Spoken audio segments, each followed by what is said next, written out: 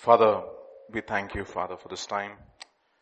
Father, we humble ourselves before you, Father. Yes, Lord, these are the days of Elijah, preparing the way of the Lord. Father, even as we meditate upon your word this evening, Father, I pray that you would anoint us afresh. Anoint each one of us, O Lord. Father, we need to hear from you, not the words of man, but your words, because you and you alone have the words of life. And therefore, Father, we've come with an expectancy in our heart that we will hear from you, that you will speak to our hearts. Speak to our hearts, O Lord. Speak to our hearts this evening, from the youngest to the oldest, and to all those who will hear in the days to come. Father, speak. Speak. You are a living God. You still speak. Father, unless you speak, O Lord, in these last days, where can we go, O Lord? Your word is the living word. And Lord, you send your word at the right moment, at the right time to each one of us. And therefore, speak to us this evening, we pray. Anoint each one of us afresh. Let there be clarity, let there be unction. And then let there be authority. And Father, give us ears to hear and hearts to obey. Thank you. We praise you. In Jesus' name, amen. Just give me one more minute and we'll be up and running. If you just to do a recap of what we've been studying on through the weeks, one of the things that we've studied on Sunday especially is on the cost of discipleship. Cost of discipleship. And look at the Great Commission. The Great Commission has 4 dimensions. And each of the gospel writers gives a particular dimension of the Great Commission. And of late, in my daily readings, and I've been going through the Gospels, studying carefully, not some parts carefully, but reading through. And even as I'm reading through the Gospels, I'm amazed at how intricately wound. I mean, it's the design of the Word of God. It's so beautiful. It's so perfect. Even though there are 4 different authors, but the same Spirit animating through each one of them, and the message is so coherent. It's just one message coming through, and you will realize that even as you read the Word. And ask God for that. Just one more minute before we start off the message. John the Baptist, Jesus never had PowerPoints, and so does Ravi Zach. He says, God gives me the power and I make the point. Today's message, by the way, is one of the dimensions of the Great Commission, which is being a witness. I'm going to talk about briefly the 4 dimensions. First, Matthew chapter 28, Jesus came and spoke to them saying, all authority has been given to me in heaven and on earth, and therefore make disciples of all nations, baptizing them in the name of the Father and of the Son and the Holy Spirit, teaching them to observe, not just teaching them, it is teaching them to observe, an impossible commandment, by the way. Just not some things that I've commanded you, all the things that I've commanded you, and lo, I am all with you always, even to the end of the age. And the focus is to make disciples. And last Sunday's message was the cost of discipleship. All things. Mark's Gospel chapter 16 will talk about a different dimension. He says, and he said to them, go ye into all the world and preach the gospel to every creature. He who believes and is baptized will be saved. He who does not believe will be condemned. And these signs will follow those who believe in my name. They will cast out demons. They will speak with new tongues. They will take up serpents. And if they drink anything deadly, by no means it will hurt them. They will lay hands on the sick and they will recover. He's talking about a specific dimension of Mark's gospel, in the gospel according to Mark.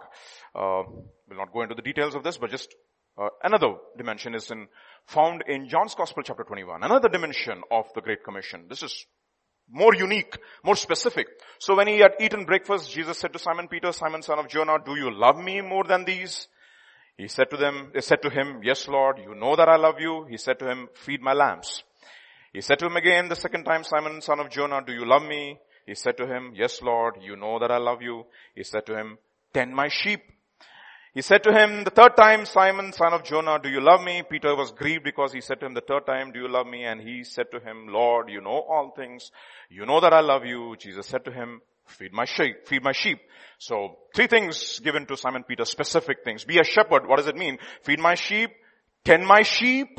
Different from feed my lambs, tend my sheep, and feed my sheep. Be a shepherd. That's the another dimension of the Great Commission, which is specific. And that is given to Simon Peter, especially. Luke's Gospel chapter 24 will talk about another specific dimension of the Great Commission. And that is where we're going to launch our message from today. This is 24 and verse 46 onwards. And he said to him, thus it is written, and thus it was necessary for the Christ to suffer and to rise from the dead the third day, and that repentance and remission of sins should be preached in his name to all nations, beginning at Jerusalem. And you are my witnesses. You are witnesses of these things, not my witnesses. You are witnesses of these things. Behold, I send the promise of my Father upon you, but tarry in the city of Jerusalem until you are endued with power from on high. And of course, Gospel according to Luke, volume 2 would be Acts, the Acts of the Apostles. He's continuing there, and this is the specifics of that Great Commission that he's talked about in 24. Therefore, when they had come together, they asked him, saying, Lord, will you at this time restore the kingdom to Israel? And he said to them, it is not for you to know the times or seasons which the Father has put in his own authority, but you will receive power when the Holy Spirit has come upon you, and you shall be witnesses to me in Jerusalem and in all the Judea, in Samaria, and to the end of the world. Being disciples, preaching the gospel to all nations and casting out demons, being shepherd. But the whole thing is to be a witness. And today I want to just talk about what does it mean to be a witness? That is what I want to focus on. What does it mean to be a witness? Witness of him. Witness for him.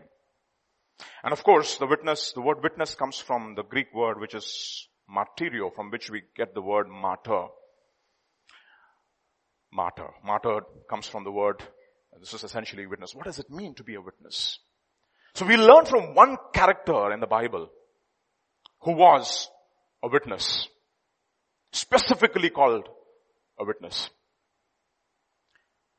And do you know who it is? The first witness in the New Testament we know him popularly, and scripture also says that we know him as John the Baptist, but today I want to talk about John the Witness. That is what I'm going to talk about today. Learning from John the Witness is one of my favorite characters in the Bible. Last man of the old covenant, and we've got so many things to learn from him. He was the one who came in the spirit and the power of Elijah. And so that's what we were singing today, the first song. These are the days of Elijah. And we want to learn from this man. What is it to be a witness? And therefore we'll go to the Gospel according to John, where he's introduced. Very uniquely, specifically. It's as if the Holy Spirit is interjecting the flow of thought and interpolating the witness. It's remarkable. It's beautiful. This is John's Gospel chapter 1, verse 6 onwards. There was a man sent from God whose name was John. This man came for a witness, to bear witness of the light, that all through him might believe. He was not the light, but was sent to bear witness for that light. Remarkable. 3 times this man came for a witness, to bear witness for that light. And who is this light? In him was life. And that life, or the light, was the life of men. He's talking about bearing witness of that light. The first thing I learned from these 3 verses Very first thing, very first lesson that I learned. Who is this man? He is a man sent from God. A man under authority, under orders. The first lesson. A man sent from God. Keep that in mind. First lesson. When you get this, all the things in your life will fall into place. Remember the last Wednesday's message, the last part of the last Wednesday's message. Christian life is not linear. It is what? Vertical. Of course, the word linear for mathematicians is like this, but for literature people is like this. It's fine, no problem. I don't have a problem with that definition. But I don't have a problem. The idea being, I remember when my dad and I were in my convocation. Remember the convocation address by that guy from some entrepreneur who came. And he said, you know what? The world has become flat. And the first time I heard that from an entrepreneur. And what does it mean? He says, you know what? There is no clear demarcations in terms of hierarchy anymore. Everybody is equal. Your boss, you don't have to call your boss, you can call him by name. And that's the first one of the mistakes that I did as a believer. And you know what? When you do mistakes like a believer, God will pull you up for that. I called my boss mother one day. It was remarkable how God will pull you up for that, no? I was talking to one of my colleagues and I have a loud voice and you have a soundproof glass. And my boss was passing by like that and I said, Madhav didn't say this to me. And then I said, Vijay, he called me to his room and he said, Vijay, I don't mind you calling me by name, but I said, oh my goodness, he had to, of all the things he had to hear that. See, amazing. He'll pull you up for that. Earth is flat.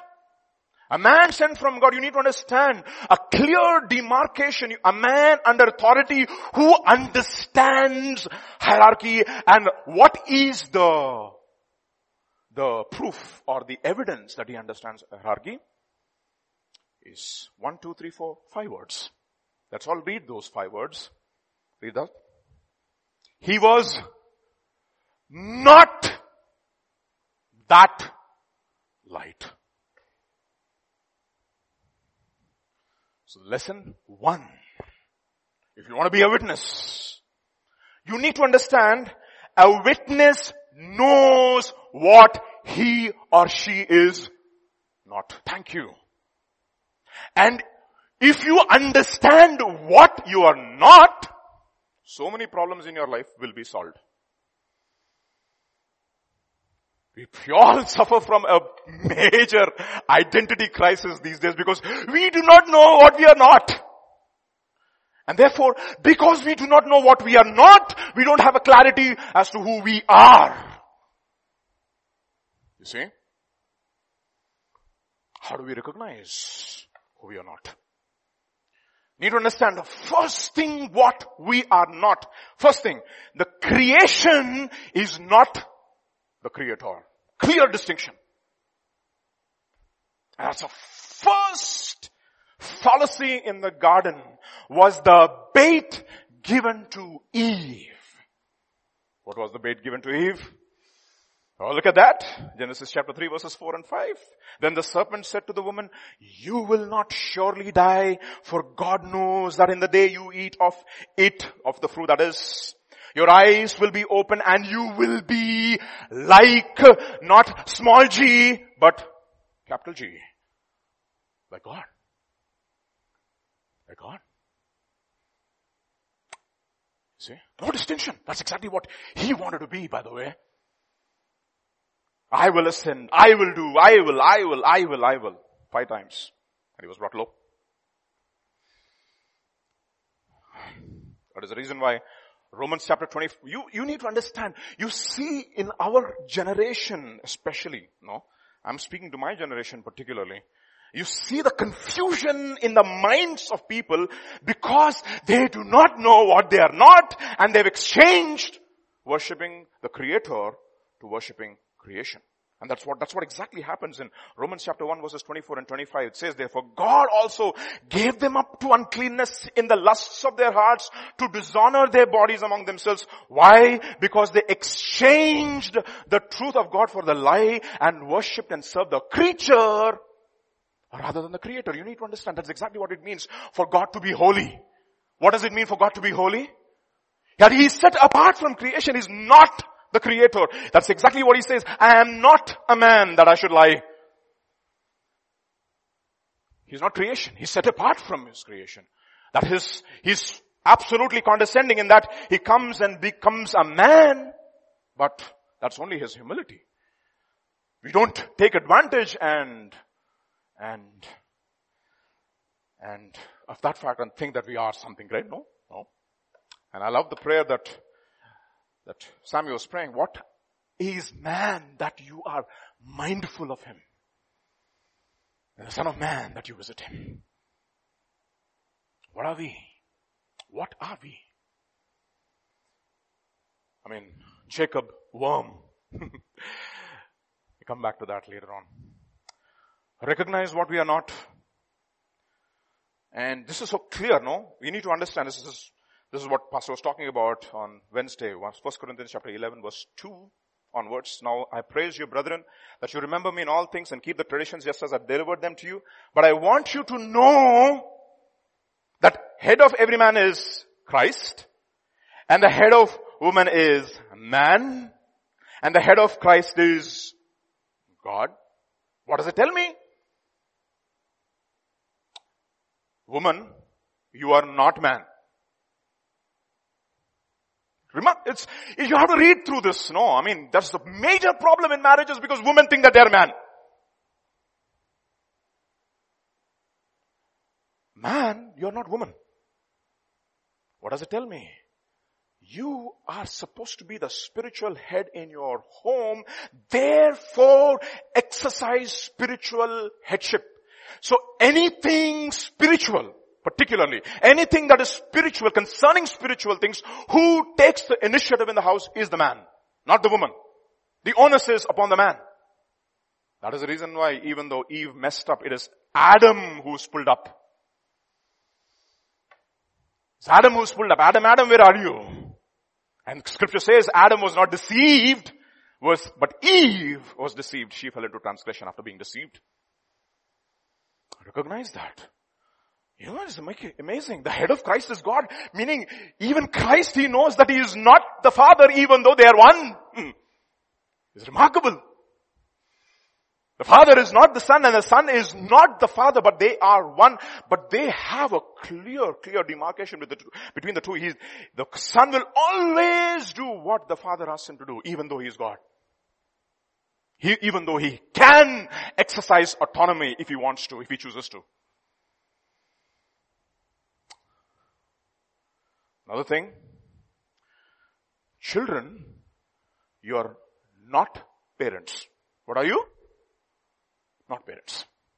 You know, this is so important, especially in our day and age.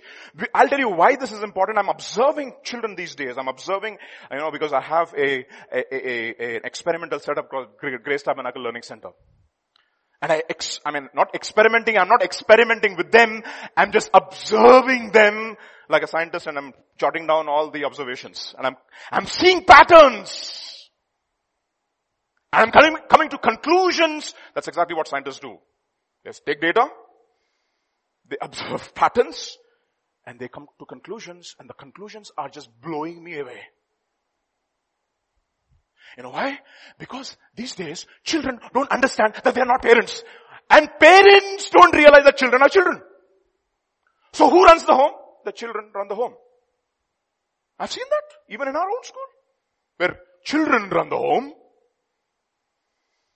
And they get that attitude to the school and they don't understand what is this to submit to teacher and why is teacher not, we call them supervisor in our school, okay fine. But why is the supervisor not agreeing to my terms? You see, you observe that? I remember one student, I don't want to name his name. Madam, I'm getting bored, madam. I don't want to study. This is his attitude, no? And the supervisor, oh, you're getting bored? Just said, ma'am, the student is getting bored. What? He's getting bored? Let him get bored.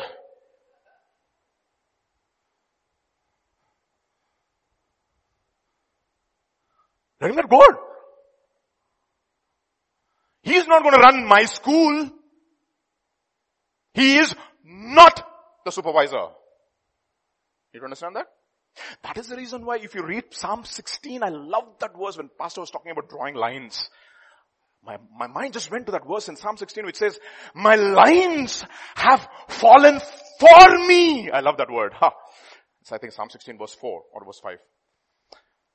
My lines have fallen for me. In what places? In pleasant places. I have a glorious inheritance. I love that, no? When I understand what I am not, and I know where the boundaries are, when there are clear demarcations, and I stay within those boundaries, it is for my safety. And I'm telling you honestly, these days, children run the home in many places. Many places. And because parents don't have time for their children, and they just give them whatever they want.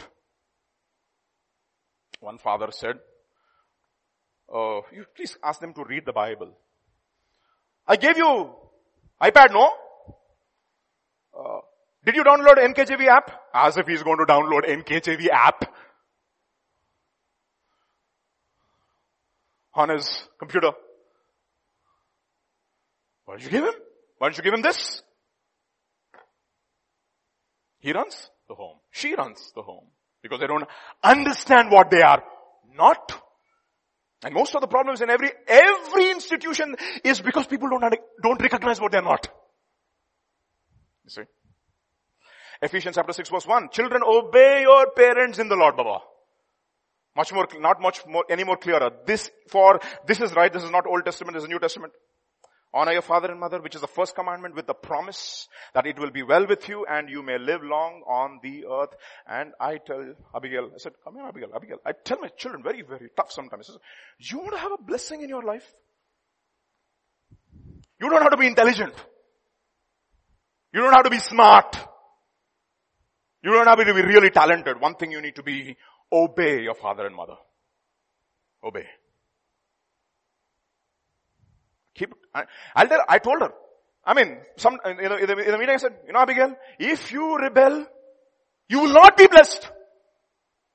You will not. And I have to tell them right now, because when they grow old, I'm not sure if I'll be having this kind of a rapport with them, that they hear me.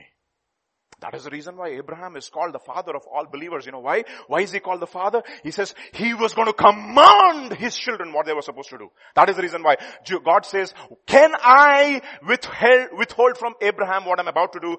Knowing that Abraham is going to be a great nation, that he's going to command his children to follow and obey my statutes and my commandments. We as men, as fathers and fathers especially, do we take the spiritual initiative in the house? Spiritual initiative. Tell them, children, boundaries are very, very, very clear. Here. Don't cross the line. Recognize what you're not. Proverbs chapter 15, 5 verses 12 to 14. I love this verse. And how I hated instruction, it says, and my heart despised correction. I have not obeyed the voice of my teachers, nor inclined my ear to those who instructed me. I was on the verge of total ruin in the midst of the assembly and the congregation. Recognize whom you are not. Next one. Congregation, you are not the elder. What is that? Very clear. Very, very clear. There is a hierarchy. It is not going to be, so many churches, right, where congregation are elder. So they'll have a form. Did you like the worship? Did you like the word? What are your recommendations to make our church better? What are your recommendations? And they will recommend.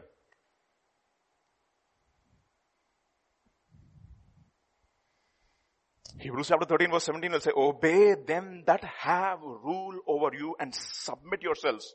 For they watch for your souls, as they must give an account, that they may do it with joy and not with grief. You need to understand, so many people have caused authority grief. One of the things I constantly keep telling myself is, I am not Pastor James. Very clear. So I don't take final decisions even in council. Somebody comes and asks me, you know it, I don't have to lie to you. If somebody comes and asks me, what should I do? I give them my opinion and I say, you know what, check with pastor. Check with pastor. Because I am not Pastor James. Very simple. I have made those boundaries very clear for myself. Very, very clear. That is the reason why he tells shepherds, he says the elders, he says, elders, shepherd the flock which is where? Among you, not somebody else's flock. Which is among you. You see? Very clear, and it has saved me from so many problems in my life. 10 years, I've come clean, not because I'm more spiritual or better than many of you. It is because I have made those things very clear for myself. What I am not is very clear. Very, very, very clear. So look at what it says in 1 Peter chapter 5. Likewise, you younger people. When it says younger people, it is just not talking about age, younger in terms of spiritual age. So you could be 70 years old, you could still be 7 years old in the Lord. Submit yourselves to your elders who are elders in spiritual age. Yes, all of you be submissive to one another. Why? Because God resists the proud, but He gives grace to the humble. Recognize what you're not. Then, employees, you are not employers. Did you get that? Okay? It's very difficult. Very, very difficult. Because now the culture is, everything is becoming flat. And remember that Infosys guy who came, the new CEO. Those days, Infosys had a all formal day. Sorry, not all formal day. All casual day. All casual day was only on a Friday. Every other day was a formal day. And if you do not come in your formal attire, the chowkidar at at where you swipe your login password, he'll send you home. That day he's the boss. You cannot say, I'm the software engineer. Don't you know that I'm a software engineer? I earn more than you. Irrelevant. Irrelevant. And then the new CEO comes. And they had all casual day on Friday. So on Friday, all restraint gone. And they hated that culture. And precisely the reason why Infosys is going really, really down, because there's no discipline anymore. And for such a huge organization, which is a service organization, you need to have discipline. Huge organization. How are you going to maintain discipline in a huge organization? 13,000 employees in Hyderabad campus alone. And then the new CEO comes, remove this one circular, everyday casual day. Everything changed. Everything changed. My father used to use that one thing by Francis Bacon. Apparel proclaimeth the man. I forget that. He just put it in my mind, never understood what it is until I came to full-time ministry. Because I was one casual guy. I never cared about my dress, attire. Apparel proclaimeth the man. The man. And it's interesting that the apparel of John the Baptist is given. Everybody else, and he says, and Jesus says, do you see these guys who wear costly raiment? They are in king's palaces. But do you see John? Do you see John?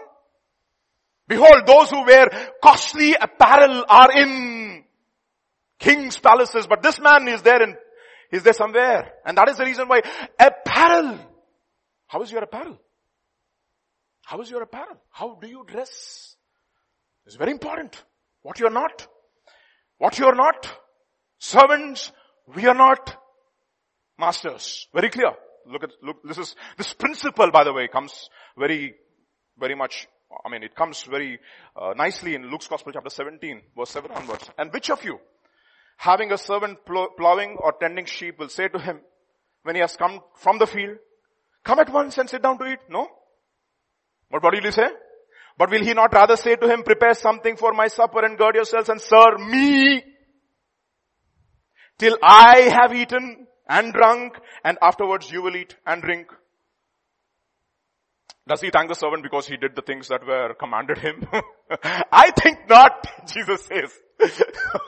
I think not. Oh, thank you, servant, for doing your job. You're supposed to do your job. I'm the master, you are the servant, Baba. So likewise you, when you have done all these things which you are commanded, say, we are unprofitable servants. We have done what was our duty to do. Do you have those? Do you really have this kind of a conviction in your heart? Do you really have a conviction in your heart? Because I always see people who are craving for appreciation and approval all the time. All the time. If somebody doesn't commend them, they will not do it. It starts from the house. You're eating the food.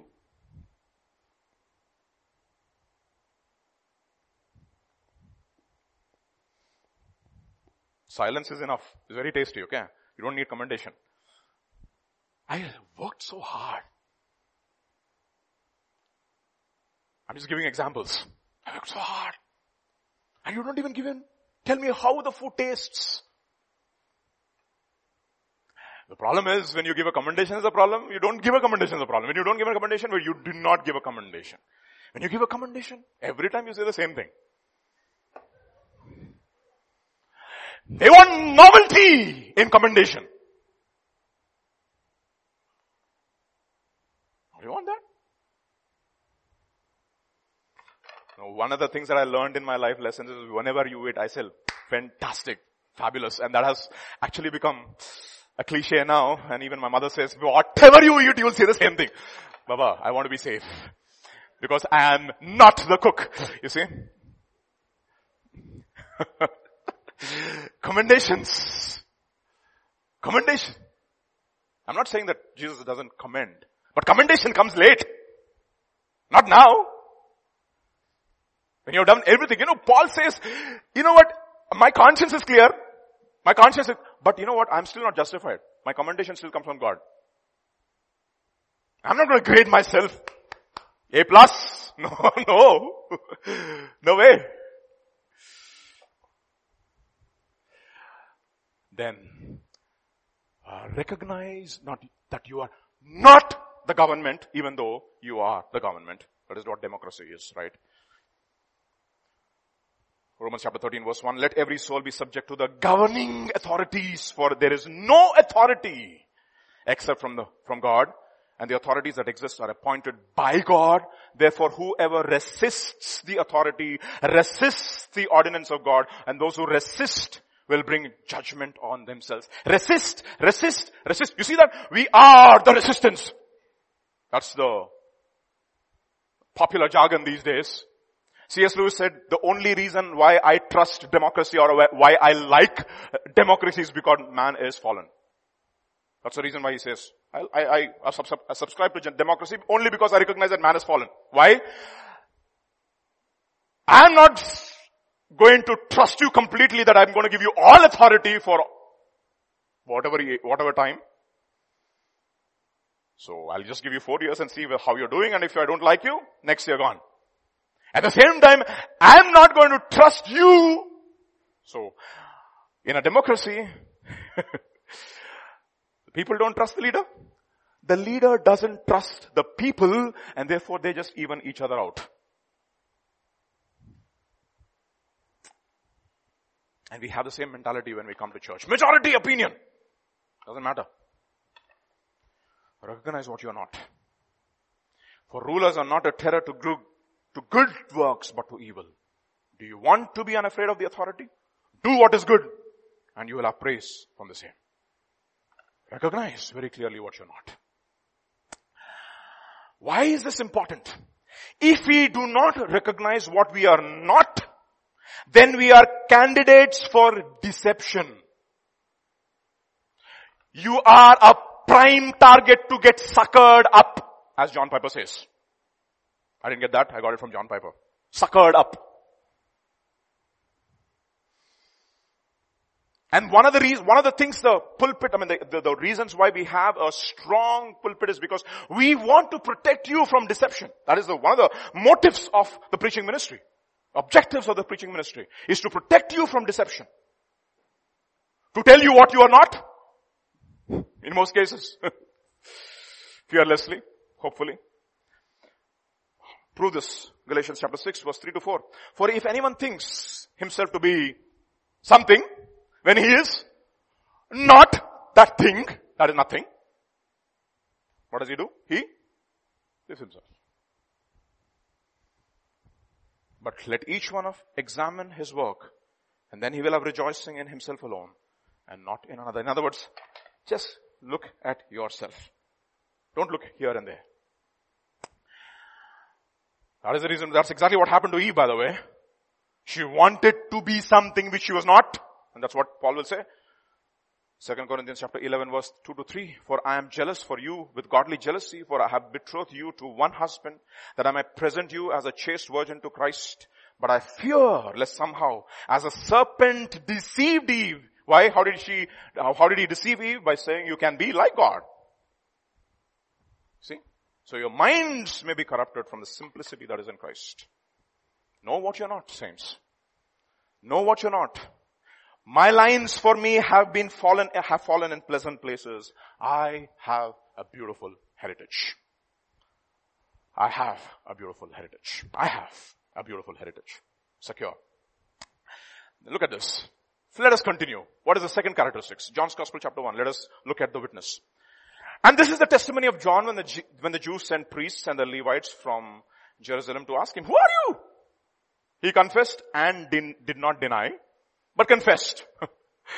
I am not the Christ. Very clear. And they asked him, what then, are you Elijah? He said, I am not. Are you the prophet that Moses spoke? He answered, no. You know what it tells me? Boy, a man in the Old Testament has clarity as to what he is not. So much clarity. Do you have a clarity of what you're not?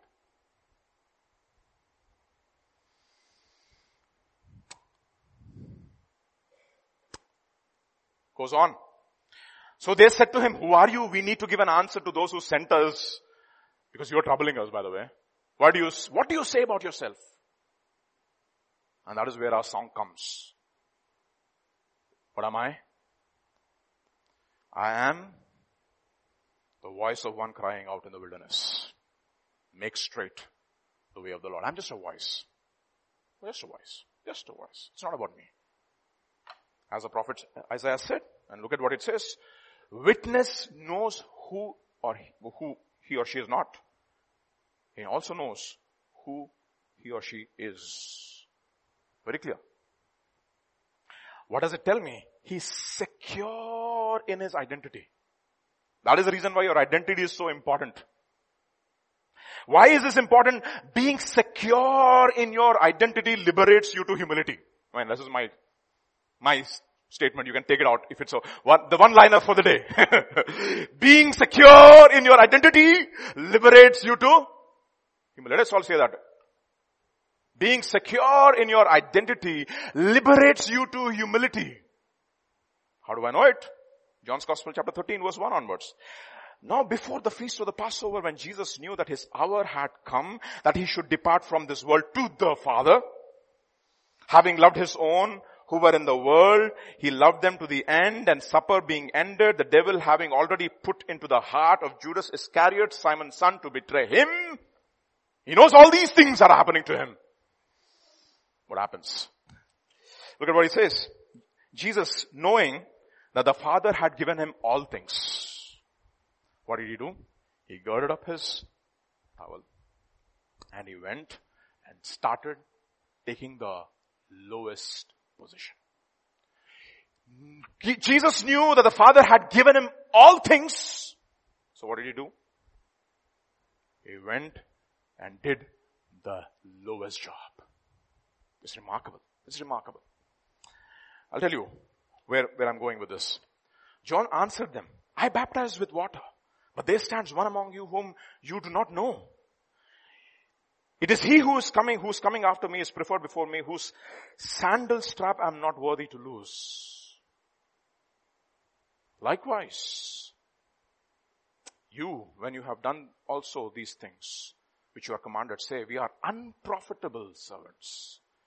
We have done what is our duty to do.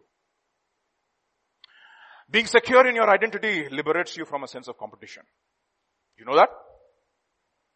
And they came to him, to John, and said, Rabbi, he who was with you beyond the Jordan, to him you have testified, behold, he is baptizing and all are coming to him. That means he is becoming more successful in ministry. John answered and said, a man can receive nothing unless it has been given to him from heaven. I love this. This is one of my favorite verses in the Bible, by the way.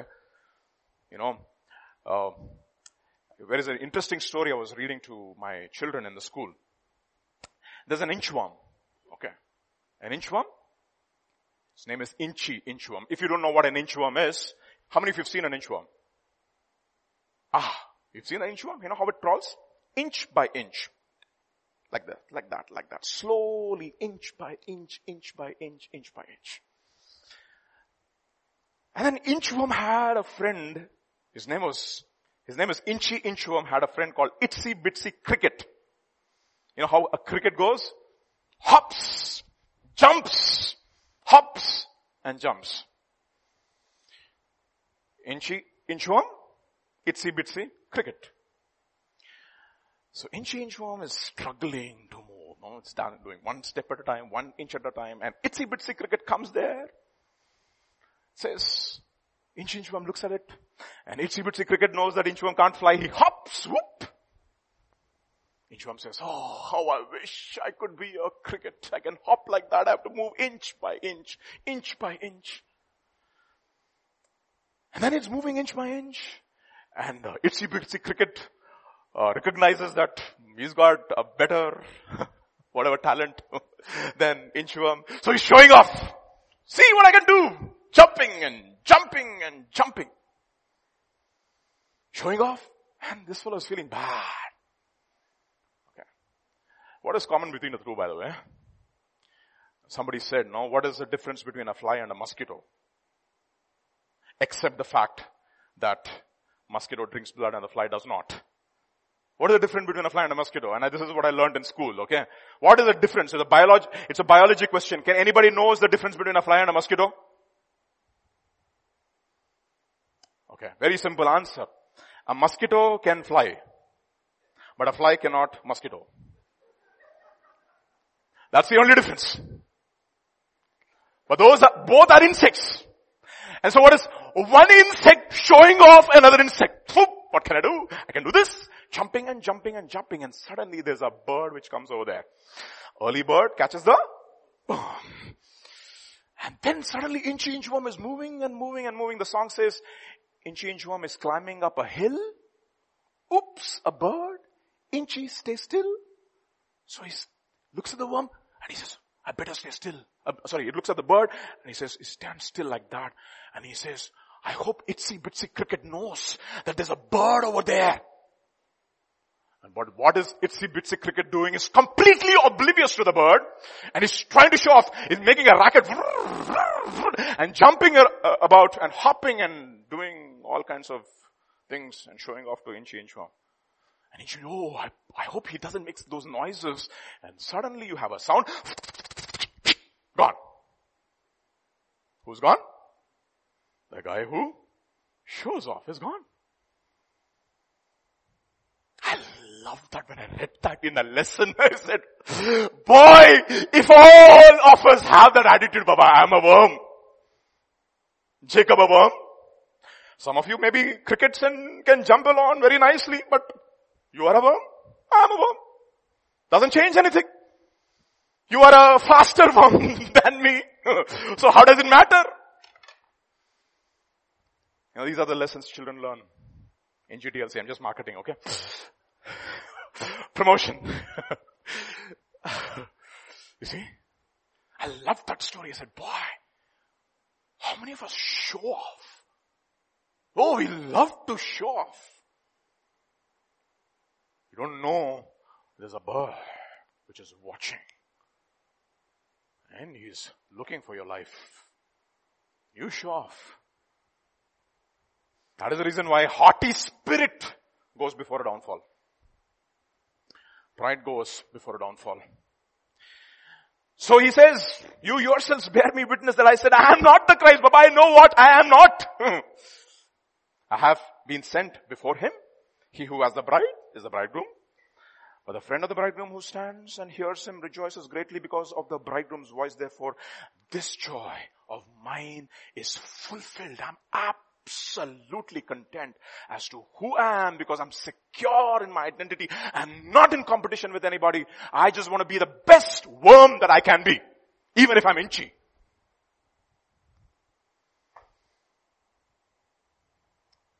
Amazing. Why? Very simple. A witness talks less about himself and more about the one whom he is witnessing. He must increase. I must decrease. You know, I love this, no? This is one of my most liberating verses in my Bible. Whenever I have this sense of competition coming into me, because I've been taught to be a competitive guy right from childhood. I have to be better here, I have to be better. Take it easy, okay? Just relax. Slow down. I said, you know what? Lord, I do not want to have anything that you do not want me to have. You know, it's a very bold statement to make. Do you know that? Do you know that? You need to really have boldness to make that statement. Real boldness. Lord, I don't want to be what you don't want me to be. I don't want to have what you don't want me to have. I'm absolutely content the way I am. So many people miserable. And I've seen so many people who lost their ministry because they were not content with what they were. They wanted to be like the other insect. Galatians chapter 5 verse 26 will say, let us not become conceited, provoking one another and envying one another. Meaning, don't try to make other people jealous. That's what happens to couples, right? Let us make them jealous. So what do? In front of others, they act as if they're very loving. And all the other couples are like, look at that fellow, how he loves his wife. You are there, always looking at me like that. How he loves his wife, see? I mean, if you naturally have that way of showing affection is okay, but you don't try to be that way to make others feel jealous about you. You don't know how to love your wife. Look at. Take it easy. You don't have to show off that you have a great marriage. Let God tell that you have a great marriage. You see? And others think that every other couple is fantastic, Baba. They don't have any problems. All problems in my marriage only. Like pastor says. Good only, my marriage only. Every other marriage is good only. My marriage only. Problem only. We have no idea, brothers.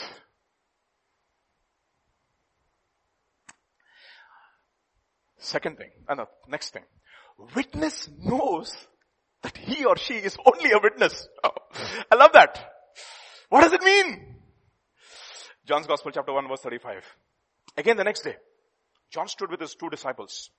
And looking at Jesus as he walked, he said, behold, the Lamb of God. And then he said, the 2 disciples heard, who speak? John speak and followed.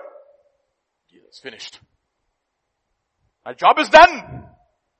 I have taken you to be my followers, to be made his followers. You know, Zach Poonen in one of his sermons, he said, it's a beautiful statement. I know that man, and really a humble man. He says, on Wednesdays, this is what I do. I come and sit quietly in the last seat in my church. Nobody knows that I come. And I let other brothers preach. and I hear them preaching. And I get blessed. And I go, my job is done. They heard me speak. They're following Jesus. You know what he said? In my tomb, I want this to be written. They heard him speak. They followed Jesus. Boy, follow those men. Those are your examples, saints. Those are your examples. That's it. Your job is done. Job is done. And I had tears in my eyes. I said, boy, this is a call. It's remarkable. Remarkable. No wonder he's being used so mightily all around the world. You all see his reputation, but you don't see his heart. That is my next slide, by the way. Witness cares about hearing from God rather than having a reputation. I love that. He wants to know that God has been speaking to him. Absolutely sure about that. I don't want a reputation at the cost of hearing from God.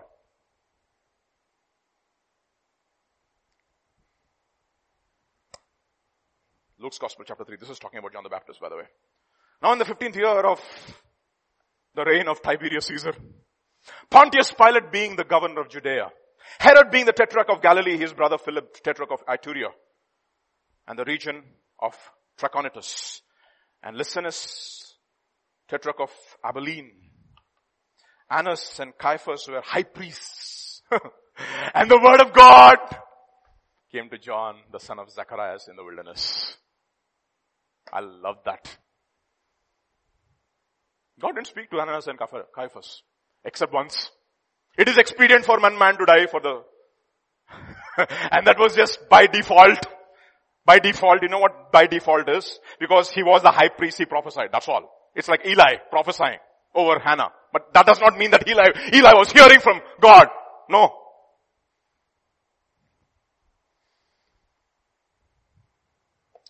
What is your desire? Do you want a reputation or do you want to hear from God? And you know what? Our God speaks. Do you know that? He still speaks. The first words, in the beginning, God created the heavens and the earth was without form. Darkness covered. The Spirit of God brooded over the waters, and God said, God said, God said. Does he still speak to you? Do you hear from God? Do you hear from God?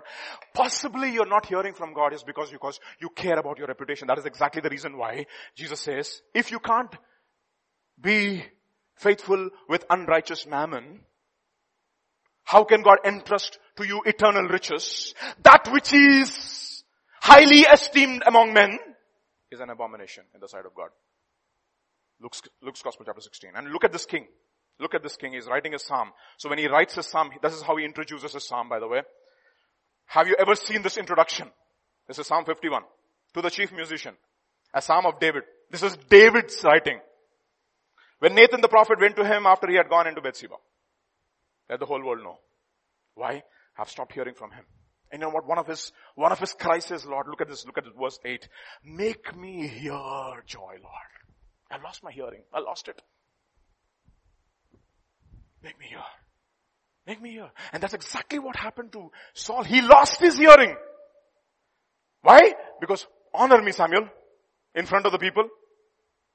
And then it says, God stopped speaking to him through visions, through dreams, through prophets. He was not hearing the voice of God at all. And therefore he had to go to the witch finally.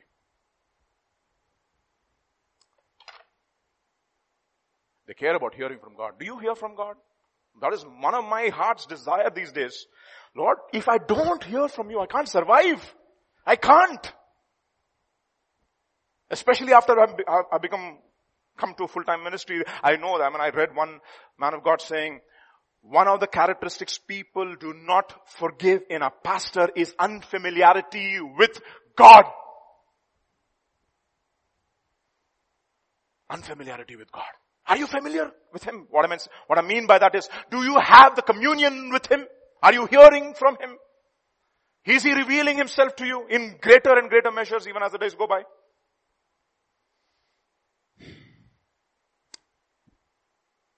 Therefore, because he doesn't care about a reputation, you know what? Another thing about a witness. Witness, everybody read that. Witness remains hidden in God until his time. Okay. My personal testimony was, sometimes I get frustrated with my preaching, honestly. Okay. I get frustrated, really frustrated. Until I heard a man of God the other day. He says, at least you have to be 300 to 400 sermons old to be starting as a preacher. So I went online and I checked how many.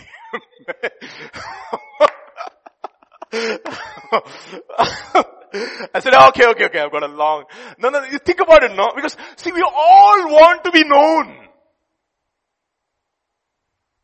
We don't want to be hidden. This guy preaches like Piper, I don't know. Whatever that is. Because we do not want to be ourselves. What God wants us to be. And therefore you'll have all kinds of dreams, no? I had a dream. I was preaching in Piper's conference. My wife said, then it's not going to happen. We see all these dreams because I want to be known. I want to be known. I want to be known.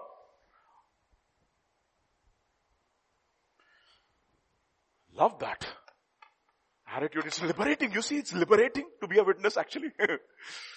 It's liberating to be a witness, to be known as Elisha who washes the hands of Elijah is liberating. That's just an insect, by the way, to remind us. Luke's Gospel, chapter 1, verse 80. Look at this. This is about John the Baptist. John the witness. So the child grew, this is John the witness, and became strong in the spirit and was in the deserts till the day of his manifestation to Israel. Can you be hidden? Can you be hidden? You know, there's a competition. I want to be the youngest preacher. I want to be the youngest, that. The competition in ministry. But God is not looking for if you are the youngest or the oldest. He's looking for, he doesn't care, by the way. He could use a young man, he could use an old man, but he's looking for character. And sometimes the character might take 13 years like it took Joseph. Or like 40 years like it took Moses. Or like 100 years till Abraham was perfected. What do you want? Do you want a character or do you want a reputation? How do you want to remain? That is the reason why I love to hear people who have been in ministry and their convictions, and I want those convictions to be mine. And one of the convictions of Pastor Sundar Krishnan, who's retired now, and he's completely oblivious, by the way. He's very secretly ministering. Nobody knows where he is, by the way. Here, this conference, that conference, you see him. And what he said? I prayed to God that he gives me the blessing of obscurity. The blessing of obscurity. Say, do you like that? Do you like that? Do you want to be not known? And that is the reason why giving, that is the reason why in chapter 6 he says, the ESV, by the way, he says, let your righteous acts not be seen, but let it be hidden. Because God who sees you in secret will reward you openly. See? Look at, this is Apostle Paul, by the way, Galatians chapter 1. But when it pleased God, who separated me from my mother's womb and called me through his grace to reveal his son in me that I might preach him among the Gentiles, I did not immediately confer with flesh and blood and say, oh, I'm the apostle. No. Nor did I go up to Jerusalem to those who were apostles before me, but I went to Arabia and returned to Damascus for how many years? 3.5 years. 3.5 years. Not known. Not known. Hidden. Hidden in God. Hidden. Strive for that, brothers. Strive for that. It's my convictions. And this is always something I keep on judging myself. Lord, honestly, I should never come to the pulpit unless you ask me to come that day. Never. Because I am not interested in pleasing men or showing off my talent. It is more important that you approve of me. You.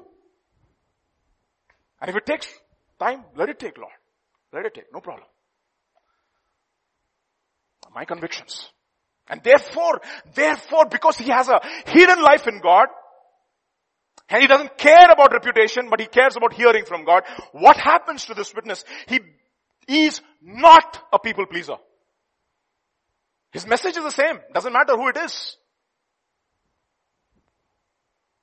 Matthew chapter 3, look at what his message is.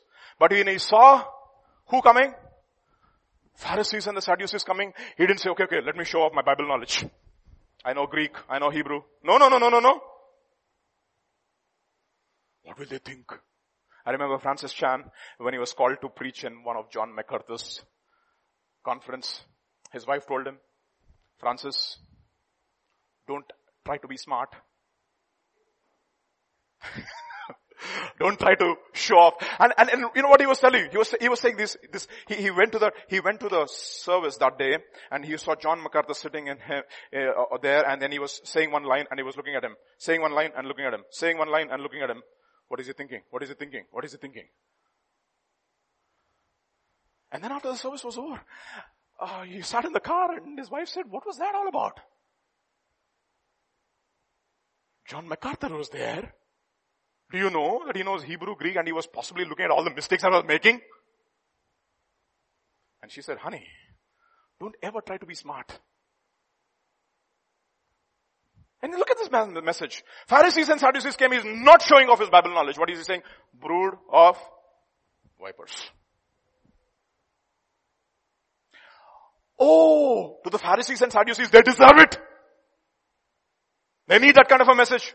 But to the other people, he was possibly a little, okay. No, look at what it says in Luke's Gospel chapter 3. Same witness. Then he said to the multitudes who came to him, what did he call him? Brood of vipers. Same message to the Pharisees, same message to the multitudes. The response was different. But he never changed his message. He went to the king. This is John the Baptist. He's risen from the dead, and therefore these powers are at work in him. This is talking about Herod when he heard about Jesus' ministry.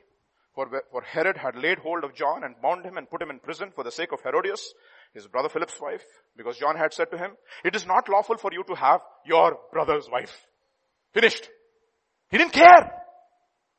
He spoke the truth because it mattered to him what God thinks about him. That is a true martyr.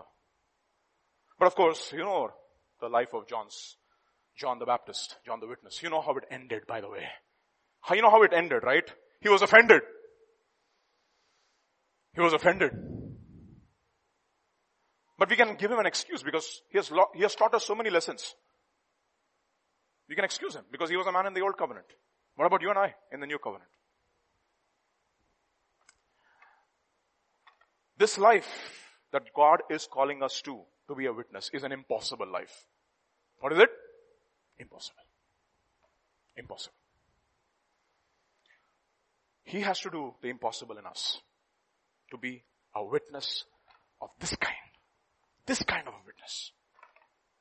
This kind of a witness who's at peace with God and he cares only about God. He is God saturated. God saturated. So how do we become a witness like this? Acts chapter 1. Very simple. Very simple. But very difficult. You shall receive power when the Holy Spirit comes upon you, and you will be my witnesses. That's it. So how do you do? Ask. Ask and it shall be given to you. Seek and you shall find. Knock and the door shall be opened to you. If you, being evil fathers, can give good gifts to your children, how much more the Father in heaven will give you the Holy Spirit to whomsoever will ask. And when you ask for the Holy Spirit next time, ask that you will be a witness of this kind. This kind. Question, how many of you have a hidden life in God? How many of you have it? How many of you have it? A hidden life. A secret life. Only God knows and you know. Do you have it? Do you have a secret life? Communion where you know that God has spoken to your heart. You have it? Oh, I'm just too small for that. Samuel was 3 years or 7 years old. I don't know how old he was when he heard the voice of God. He heard it. Don't tell me that your age is going to be a bar. No way. It's because you don't desire to hear His voice, because you know when you hear His voice, it's going to require from you. And you don't like that. You don't like that. You don't like that. Because you like being what you are not. That's what you like. This evening I just was preparing this. Of course I had so many things to say, but I just constrained myself to this. Hebrews will talk about what is a witness. Who is a witness? Hebrews chapter 12 will talk about. Since we have been surrounded by such a great cloud of witnesses. Who are these witnesses? All the witnesses who have walked by faith. This is faith. To have a hidden life in God. So when the Son of Man comes, will He find a witness on the earth? A people who are walking by faith, who have a hidden life in God? Will He find? That is a challenge for us. This generation, especially when we want to be known as such and such and such and such and such and such. Will you hear this voice? Will you hear this voice? Will you wait until God forms character in you and He releases you? Or are you in a hurry? Let's pray this evening. Father, John the Baptist in the Old Covenant makes us look so bad, Lord. We have to be honest with ourselves this evening. He puts us to shame. A man in the Old Covenant. I want to pray, Father, for my generation who's seeking for a reputation, who have lost their identity, who's trying to be what they are not.